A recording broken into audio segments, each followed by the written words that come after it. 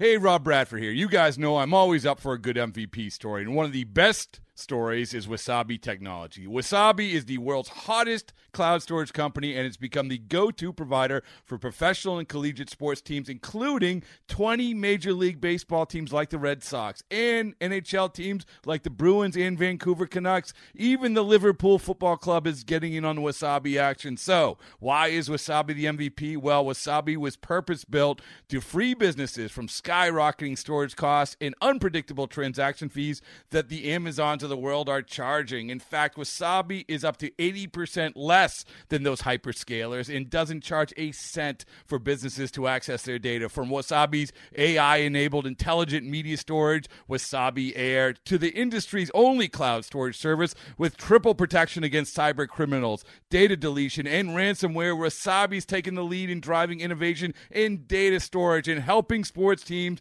to unleash the power of their data. Wasabi, another Boston-based championship team. Backstage with the golden grace, with tales from the stands to the batter's cage, the kind of stories that'll keep you engaged. It's Backstage with the golden grace. Hi, everybody, and welcome to Phillies Backstage. I'm Tom Burgoyne, joined by John Brazier. And John, we love hearing Skip, with our theme song. And our next guest knows Skip Denenberg very well. And again, he's one of our favorite guys, right, John? We say it all the time, but this is really one of our favorite guys. We've known Jonesy since, I guess, really when it was mostly post-playing career, I guess. Let's bring him up right away. Jonesy, Keith Jones, what's up, buddy? It's all good, fellas. It's good to catch up with you guys, too. I've known you guys before the Corn Boy days. Yeah, that's right. Well, we're going to be talking about Corn Boy at some point because that was a huge promotion at the Phillies games way back when. We will huge promotion. Jonesy, we will not be going into the particulars of our Daily News Live show to promote Corn Boy because that went off the rails, and I don't think that's made for our family audience. Probably a good idea, Johnny. You always had great judgment. That's why you've always been the director of my fun and games. There you have it. Appreciate you joining us, Keith. It's fun. You're busy, right? I mean, this new gig at TNT, John and I were just talking about it. You're like the Greg Murphy of hockey now. You're the guy who you get to be down on the glass between the benches now, huh? Yeah, it's a little bit different. The great thing about TNT is they allow you to do whatever you want to do. There is not a lot of instruction on how they want you to present the game to them because they're new to hockey. So it's been pretty cool, actually. There's even moments where they'll tell me, if you don't feel like being down there on any particular night, just go upstairs and do the game from up there. So there's a lot of flexibility, and you're not really tied in to any one type of format, which is a pretty cool thing to be a part of. Well, it's also got to be cool being right down there. You can hear what the coaches are saying to the players. You can hear the smack talk, although it's probably not as big as the smack talk you were doing back in your playing days. And you can see what the refs are saying when they're coming over, right? I mean, you can smell their nasty equipment, right? So you're right in the middle of it. So I will tell you this, John. All of the things you mentioned, you would think would be, stuff I could provide great insight on. The equipment doesn't stink like it used to, and I can vouch for that. The first NHL game I ever went to, I got behind the Washington Capitals bench at Maple Leaf Gardens. My buddy and I, his parents had 4 seats. Their 2 were up above us, and the other 2 that we got to sit in were right behind the bench. And the language was incredibly bad. We were both about 10 years old. And these guys were absolute animals, and they stunk. That's the one thing I took away from it was, man, does that equipment ever smell? So after the second period, we switched with the parents, and the plan was we were supposed to go down to the third period to watch the end of the game. And after his parents sat in those seats and listened to the dialogue in the second period, they would not allow us to go back down guys aren't going to back. watch Yeah. the third period. That's great. So now it's a lot different now. Like the players, there is conversations and there is, some things that you can really gain as far as what's going to happen maybe on the next couple of shifts when players are starting to get pretty upset with each other. But they're way different than we were even when I played.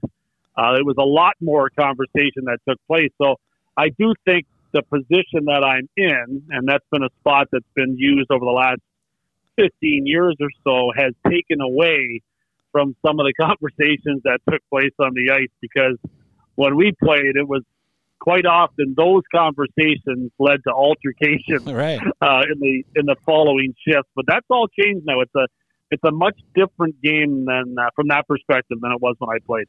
Yeah, so you're saying there's not as much smack talk because you're there, or an announcer is there? Yeah. Is that right? I think- Yeah. Huh. I think it's a more, and this is a positive, I think that it's a more socially conscious league than ever before. And I just think that, some of the stuff that was said, was just caused a lot of anger. And I think that's just changing. I think it's changing. A lot of it, I'm sure, has to do with the accessibility of microphones, technology, and all the rest of the things that are in our world today. And I do think the players are just more cognizant of their surroundings and making sure that they keep it within the rules of the world. Well, Jonesy, let's talk about your career. I obviously have heard your story off the air and many times, but I think it's a great story that, you grew up in Brantford, Ontario, home of Wayne Gretzky, right? So, Yep. When you were playing as a kid, Gretzky, I guess, was what, like 4 or 5 years older than you were? So you probably knew about him, but when he was playing with guys that are like 3 years older, right? So, he was, I'm sure, revered at a young age in that area.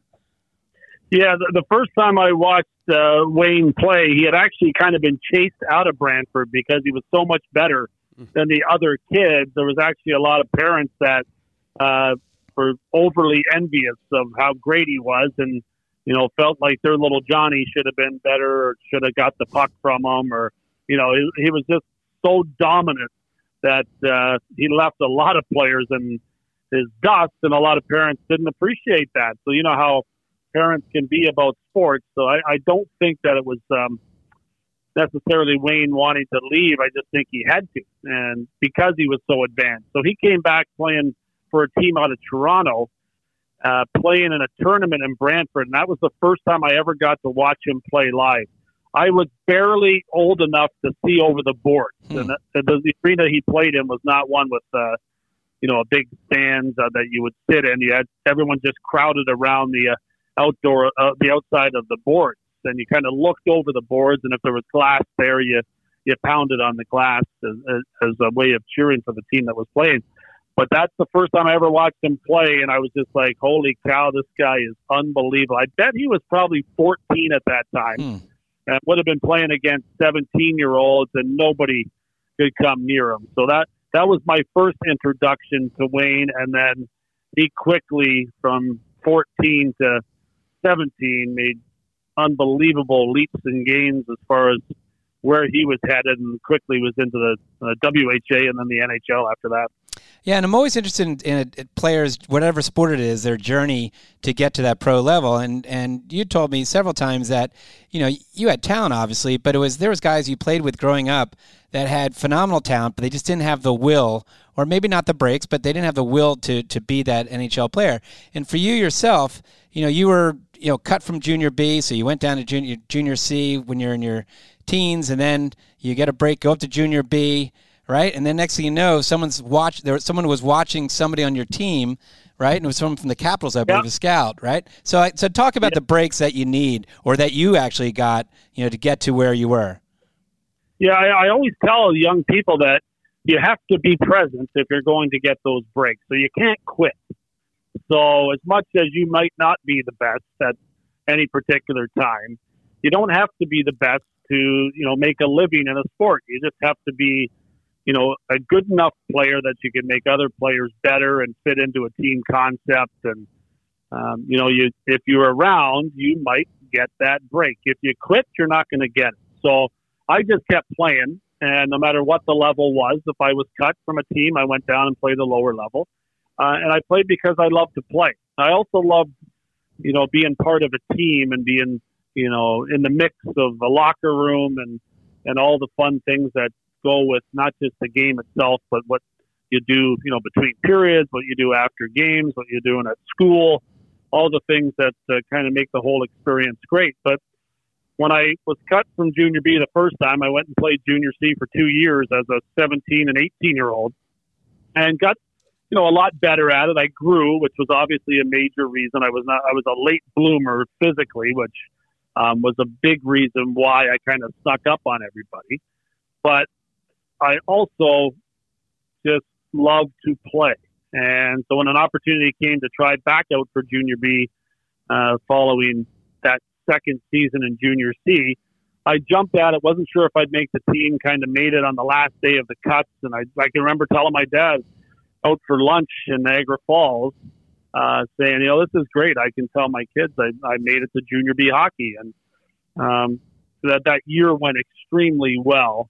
I played with players that were better, more skilled than guys I had played with before, and caught up really quickly and really excelled. And I played with a guy named Gilbert Dion that actually played briefly with the Flyers. He was part of the John LeClair deal and Eric Desjardins when Mark Recchi was traded to Montreal.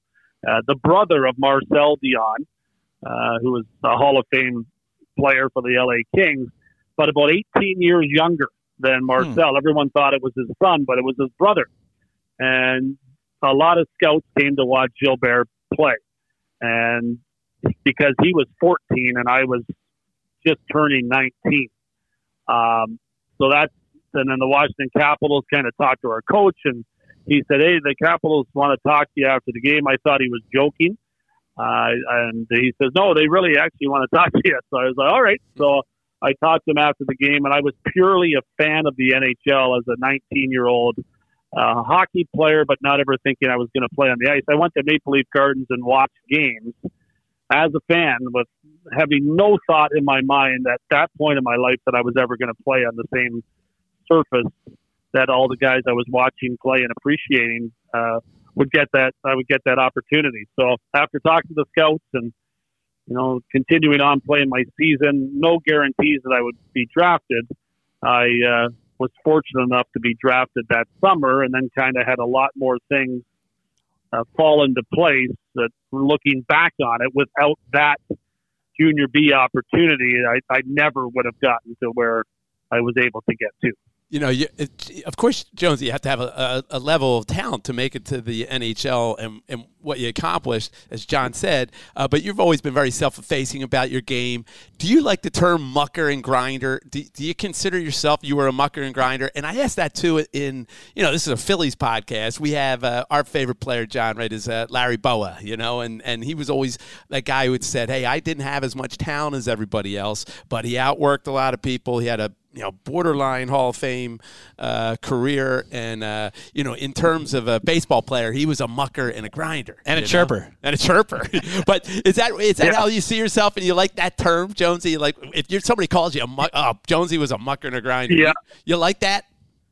Part of the advantage that you have is being able to recognize what you need to be in order to make it. There's a lot of superstar talents around, and as long as you know you're not one of them, then you can kind of map out your path on how you're going to make it. You don't have to say anything about it. You can let other people say it, but you need to have an idea that, number one, you're not as good as the guy that you might be playing beside. Number two, your job is to make him better, and your job is to stay. Your job is to become a relevant part of the personnel of whatever sporting team you're involved in. And that's probably the greatest skill that I had. So I wasn't necessarily a mucker and grinder when I got started. I was a really skilled player as a young guy and was always the best player on my team up until about the age of 10. And then when everybody grew past me, I needed to reinvent myself and find my way to say, hey, I'm here and I want to stay here and I want to keep playing and I want to be a big part of your team. So the mucker and grinder is a perfect description, but it really was not who I was internally. It's who I became in order to open up more doors and get more opportunities to survive.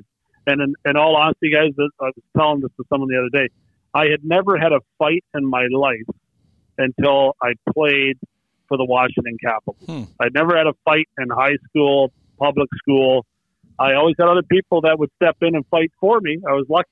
I had tough friends. And if I, verbally got underneath somebody's skin, I had somebody that would just step in the nick of time before I got beat up or had to find a way to survive. But I had not had a fight until I stepped on the ice in Washington. And I looked around the locker room and I said, you know what? They have a need for this. It wasn't a heavyweight. It was a middleweight that could stir the pot. And if I did that, I would probably get an extended look. And if I did well enough during those extended looks, I might be able to stay. And I didn't know until I played my first game in the NHL that I would ever play a game in the NHL. And that's kind of the way I approached every day when I put my skates on. I was humble, but also very willing to find a way to make it work. Okay, picture this. It's Friday afternoon when a thought hits you. I can spend another weekend doing the same old whatever, or I can hop into my all-new Hyundai Santa Fe and hit the road. With available H-Track all-wheel drive and 3-row seating, my whole family can head deep into the wild. Conquer the weekend in the all-new Hyundai Santa Fe. Visit HyundaiUSA.com or call 562-314-4603 for more details. Hyundai, there's joy in every journey. Well, Jones, you mentioned fighting. There's a clip where they actually showed you, and God bless you for letting the TNT show it, but you were in the studio, and I guess they pulled up a clip of you, and it was Richie Pilon. Yeah. And, you were gracious enough to say, yeah, go ahead and roll the tape, because, it wasn't, maybe your best fight. But you said something that, Jones. He didn't know he was left-handed? Yeah, you didn't know the guy was left-handed. So, do, the hockey players, do they have to do some research to see if a guy's a southpaw or not, if he knows he's going to fight him? Oh, yeah.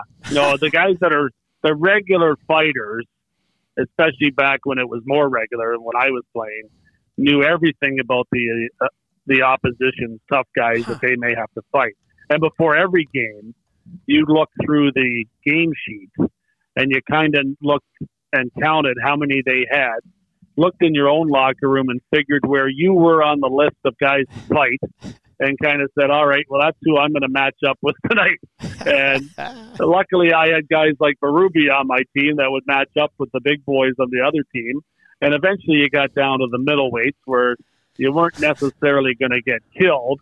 And once in a while you got stuck with a Richie Pilon by mistake because you didn't do enough homework and you didn't know that the guy was tough as nails. He wore a visor is the reason that it threw me off. And I didn't realize he wore it because he had an eye injury. A lot of times back in those days, if you wore a visor, you were considered to not be tough enough. Of course, right. It's ridiculous when you look at it, right?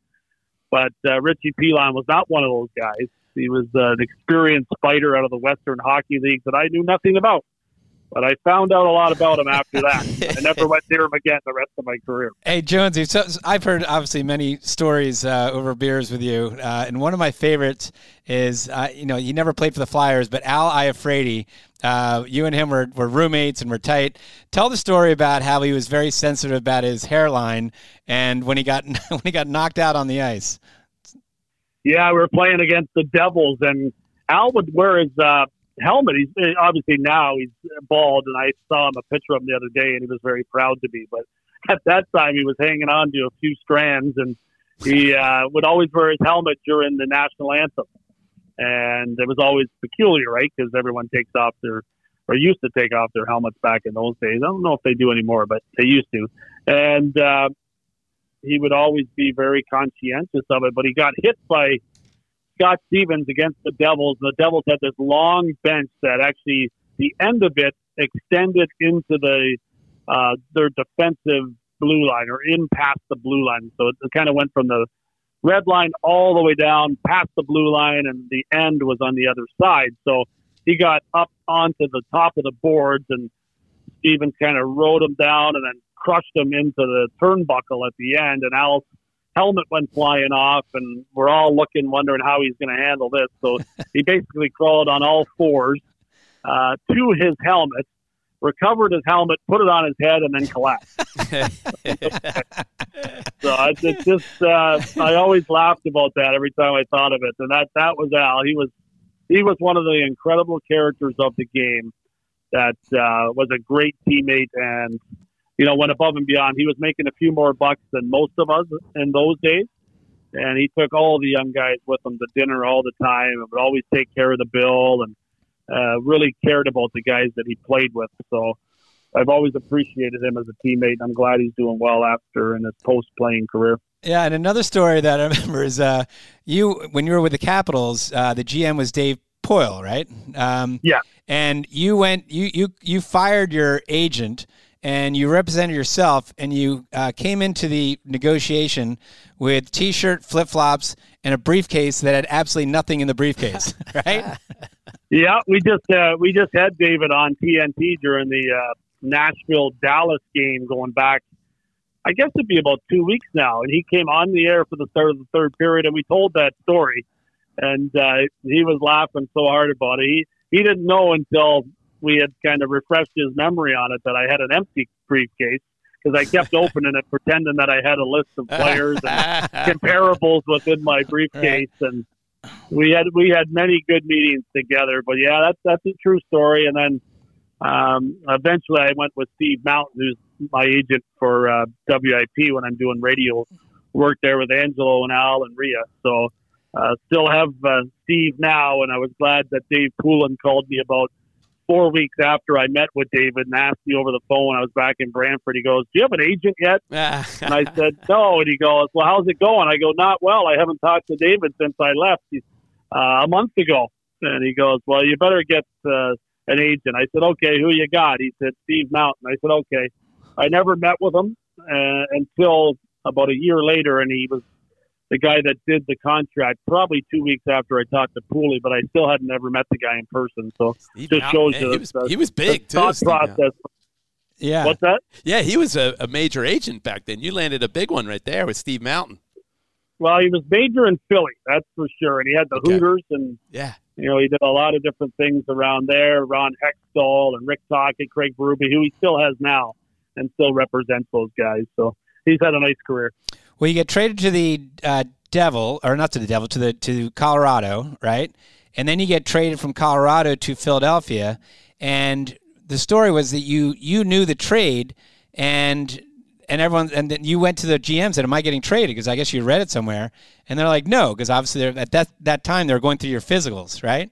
And then wasn't it Patrick Waugh was like, "Jonesy, do you want to get traded?" Right?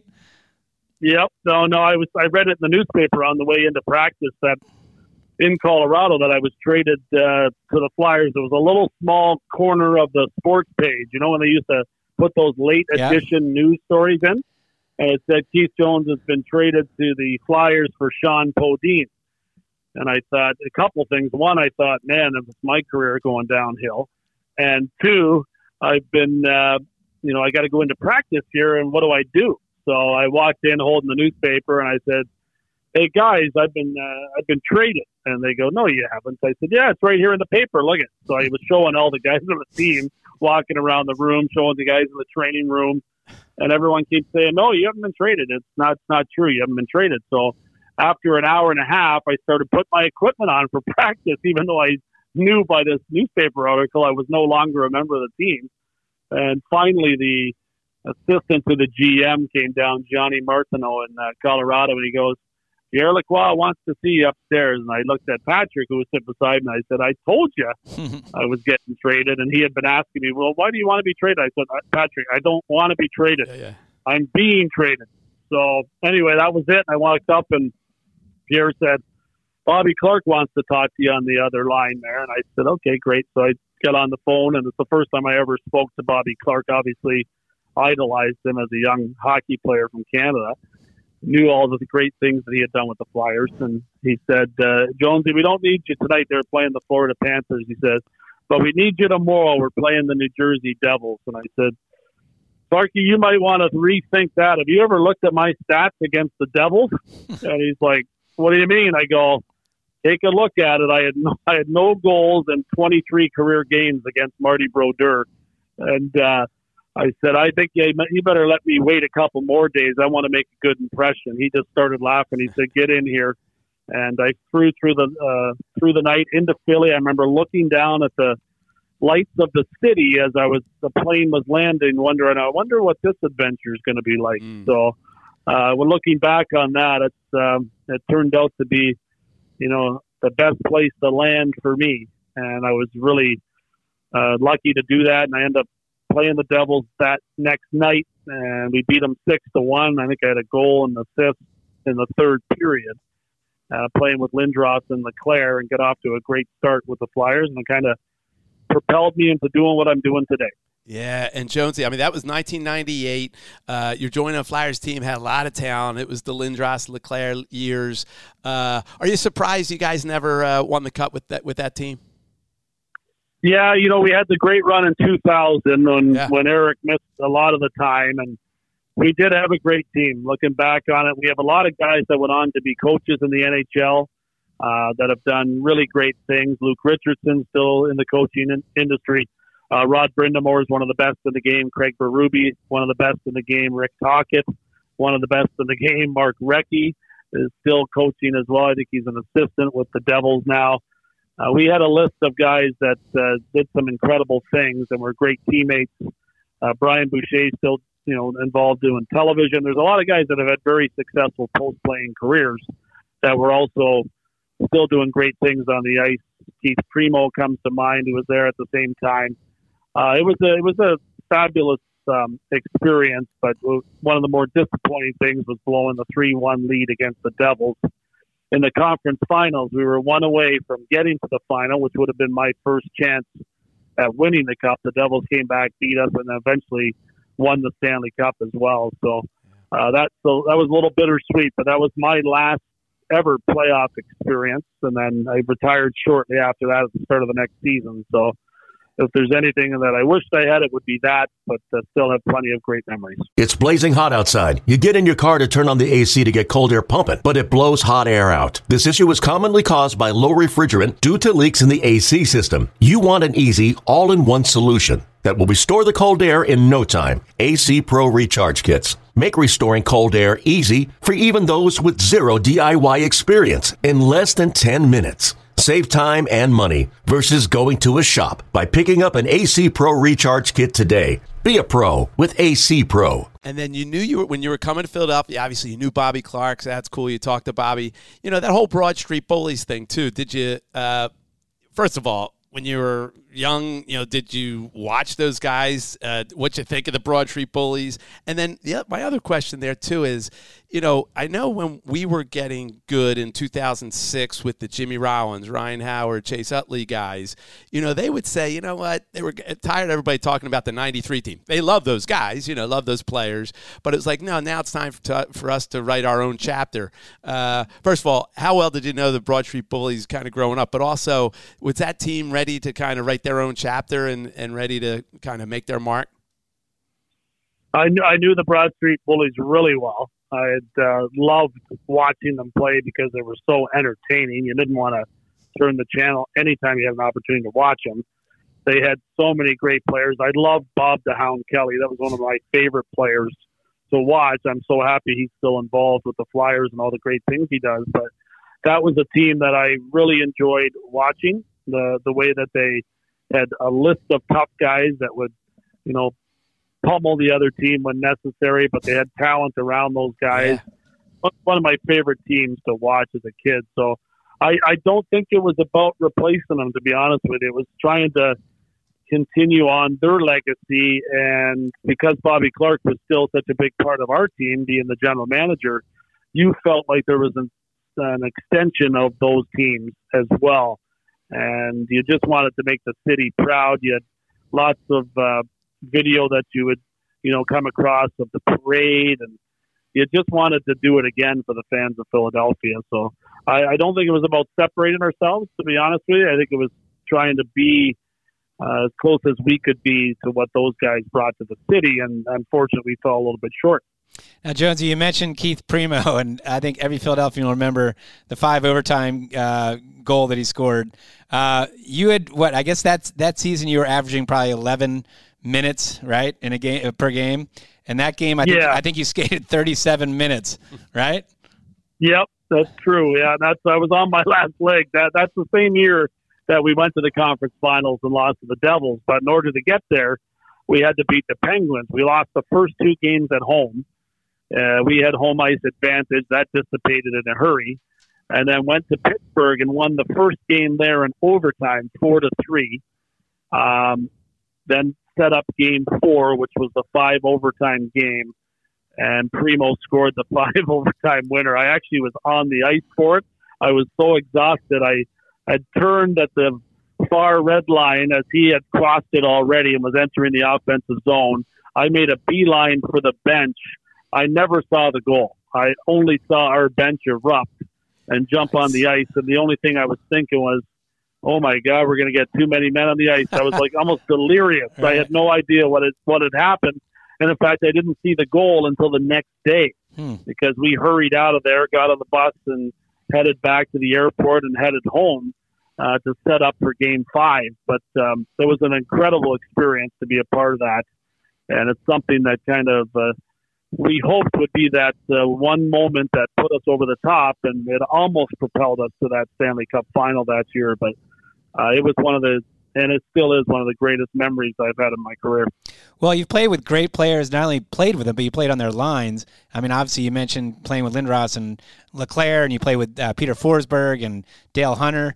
But going to Lindros, you also are credited for basically saving his life, right, in a hotel room? Yeah. I always joke around saying everybody makes mistakes.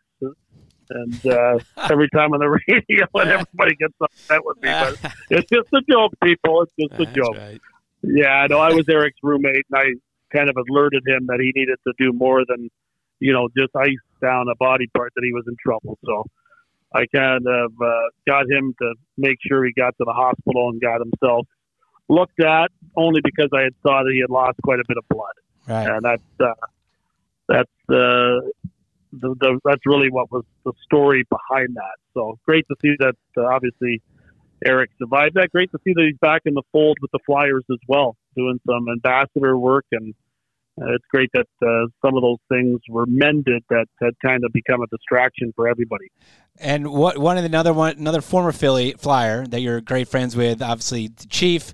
We actually had the Chief throughout the first pitch at a game last year. It was good to see him, Craig Berube. And then Tocchet, a couple things. Talk about how Tocchet brings a friend out. You're a golfer.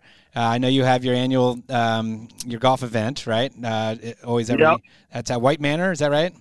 White Clay Creek Country Club. White Clay Creek, you're right. So, but you one time, Tocchet brought a friend out, and you made a unique bet with that guy on the golf course? Yeah, Al Morgani and I were golfing with Toc.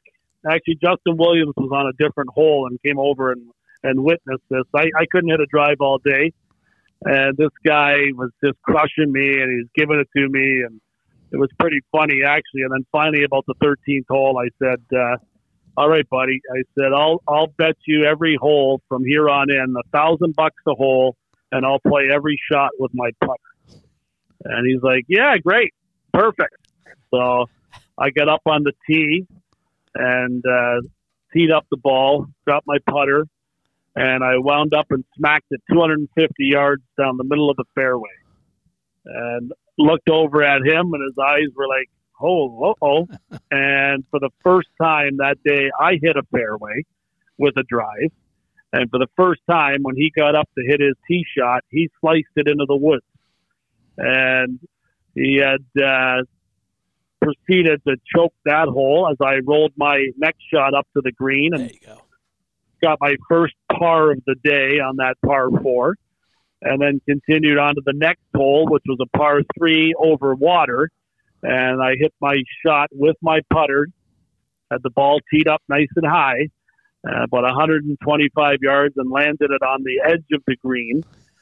He popped his into the water, and I beat him on that hole and continued to beat him on the next 3 holes after that. And for a guy that had not won a single hole on the day, I ended up winning the last 5 and taking him for $5,000, which I allowed him to keep. And just made him buy us dinner after. But it was you got in his head. Pretty funny. It was a funny moment. And when I look back on it, it was pretty crazy that it actually happened. And the fact that Al Morgani was there to witness it, he still talks about it. There is a little extra part. There is an extra part to that story where when I hit the first drive, I shook my leg and farted really loudly, and it was an incredible moment. And thankfully, it was only a fart. Otherwise, I would have had a tough time finishing the last 4 holes. Well, then Tocchet was had to speak at some speaking engagement. This is another episode, but he was going to speak, and didn't you place a fart machine underneath, like somewhere near the microphone? So when he got up there, you were like hitting the remote control. Yeah, that's true. But I had spoken before him, right, and I had told an old fart joke, and Talk was the subject of it, and that's why it all tied in. So then when he got up to do, his joke, it was a roast back in the day, Flyers roast. So when he got back up to speak, every time he spoke, I would hit that fart machine, and by the end of it, he wanted to kill me. And it was only because it tied in so beautifully to the joke that I had told about him just prior to him getting up there. All right, Jones, we're going to wrap up a little bit. We do have a quick quiz for you, which I don't know if we didn't. We always like to surprise our guests. But before we do that, you had a big, elaborate press conference when you retired, right? Talk about the big, the very verbose speech that Bobby Clarke made on your behalf when you retired. It's just like I'm going to end this show, Johnny. Jonesy's done. That's what he said. Clarke got up. The first words out of his mouth was Jonesy's done. And great. I looked over at him and I said, that kind of sums it up, folks. Let's get out of here. This episode is brought to you by Progressive Insurance. Whether you love true crime or comedy, celebrity interviews or news, you call the shots on what's in your podcast queue. And guess what? Now you can call them on your auto insurance too with the Name Your Price tool from Progressive. It works just the way it sounds. You tell Progressive how much you want to pay for car insurance, and they'll show you coverage options that fit your budget. Get your quote today at Progressive.com to join the over 28 million drivers who trust Progressive. Progressive Casualty Insurance Company and Affiliates. Price and coverage match limited by state law. All right, Jonesy, we're going to do a real quick quiz, 8 questions, multiple choice. We're going to go through this real quick. We always say that if you get 6 out of 8, Tom, what does Jonesy win? Something Fanatic related. Fanatic related. Well, we'll bring him to a Phillies game, and I remember a long time, just as an aside, Jonesy, remember like back, I think it was when the ballpark just opened. This is before cell phones and the internet. You made me stick around at the end of the games because there'd be the out-of-town scoreboard would still be up, and you had the bets were in. You had something on Blue Jays or somebody like Brazier. You're not going anywhere. We still have 2 more innings left in the Angels Blue Jays game. Oh yeah, I was ahead of my time. Now it's everywhere, right? Now it's on your phone. Yep. And he did sell corn at a game. We said Corn Boy. He did one game. We set up through Aramark, and Jonesy sold corn beyond, like out on left field, Ashburn Alley. So, all right, Jonesy, are you ready? This is all about your life, so you'll be good. Here we go. Question 1, you're from Brantford, Ontario, as we mentioned. Which of these celebrities is not from Brantford? So 3 of these are, 1's not. Alexander Graham Bell, Wayne Gretzky, Jay Silverheels, who played Tondo on the Lone Ranger show, or Larry Fine from the Three Stooges? Larry Fine. Larry Fine is correct. You were 1 for 1. He's not from Ontario? You went to Western Michigan. He's actually from Philadelphia. Yeah. You went to Western Michigan University in Kalamazoo, Michigan. Which of these celebrities did not go to Western Michigan? Singer Luther Vandross, rocker Vince Fournier, better known as Alice Cooper, actor-comedian Tim Allen from Home Improvement, or actor and former football player Terry Crews, who's in Everybody Hates Chris, Brooklyn Nine-Nine. So is it Luther? The second one. Alice Cooper is correct. You're Alice 2 for Cooper 2. Did you know those other guys went? Of course. All right. You played ice hockey at Western Michigan, as we mentioned. Which one was not a teammate of yours in your freshman season, 1985/86? 3 of these guys were a teammate on Western Michigan. 1 was not. A, Paul Palillo, Ron Hoover, Scott Corrigan, Bill Horn. Scott Corrigan. Yeah, Scott Corrigan was my line mate for 10 years in hockey, so yes, that is correct. 3 for 3. All right, fire. In the movie Slapshot, many of the actors were pro hockey players from a team in the now-defunct North American Hockey League, all right, including the Hanson brothers. Which team were the Chiefs modeled after? Is it the Johnstown Jets, Erie Blades, Mohawk Valley Comets, or Philadelphia Firebirds?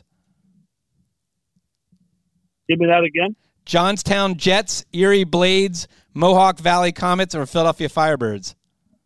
I'm going to say the Erie Blades. Ooh, close. Johnstown Jets. By the way, happy 45th anniversary of Slapshot. Came out 45 years ago. Yesterday, I think. Greatest movie of all time, Jonesy? but I like Goon better. Goon. Huh. Have you seen it? No.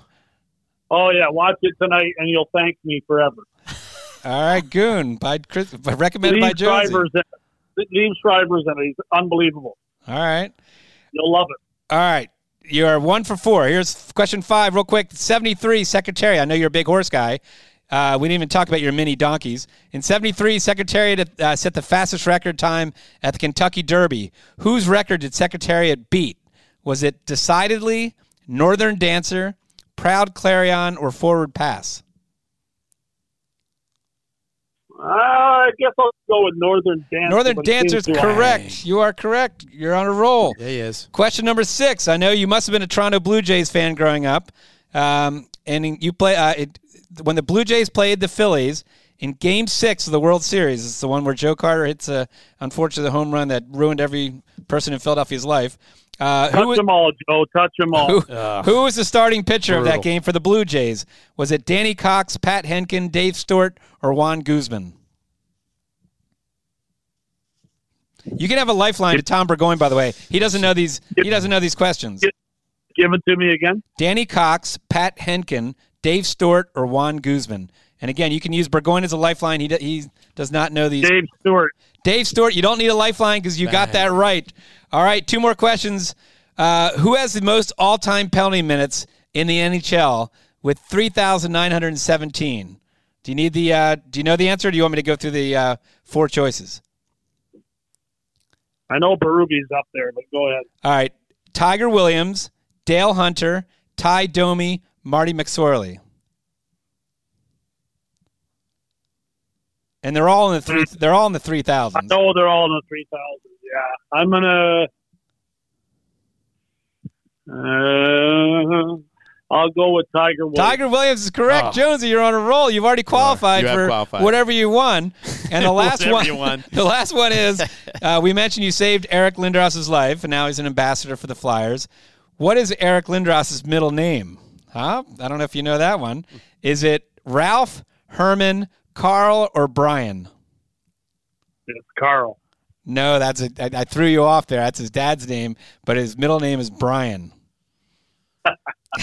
But you still, there you go. You still qualified. You won the prize, so you get a free Phillies tickets and a dance with the Fanatic and anything else you want Phillies related. I got Phillies season opener. Is that what I have? Yep, you're in.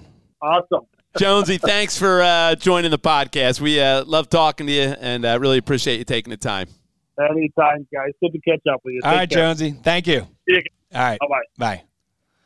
The great Keith Jones. I could have. There's so many stories with Jonesy. He came down to spring training with 4 of his buddies from Ontario.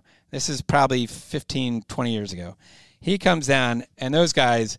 I've heard stories. They 4 guys. They had like 3 cases of beer, and Jonesy, wasn't really drinking that much at that point. But those guys polished the case, all 3 cases off, and still functioning somehow. He has one guy who's a satellite guy. He's one guy who brings down to Philadelphia to paint his fence, and what a true character. I mean, a total character. And you know what? He did it the right way. Right in his playing career. Now, granted, his career in the Flyers was not that long, right? No, 3 years, 3 seasons. Yeah, it's not like he had this storied career. No. But what he did, that I think a lot of former athletes should take note, that right when he was done, and I was reading somewhere that when he went to Western Michigan, he took he was going to be a communications major, and he was scared to death to get up. I guess they had to pretend you're a TV anchor, and he said he left. He was too scared to do that. Isn't that funny? And now that's what he does for a living. That's hard to believe because I think he's excellent in front of the camera. I mean, he doesn't and he's very articulate. But I'm saying sometimes you find your path just powering through certain things, and he was always the instigator. He was he basically got he mentioned that sometimes you got to find your way. Yes. He got in as his way of getting there was a scrapper, an instigator, and and he was tough, and he wasn't a huge guy. No. But anyway, he played it right in the sense that his career is over. Yeah. So I think his knee was shot. He couldn't go any longer. Well, he starts going on WIP for free. He would go on there for all morning and go on there. I know because I was on the shows with him, and he'd go in there for free. And he light it up because he's so funny. Yes, really funny. He was able to really show his personality.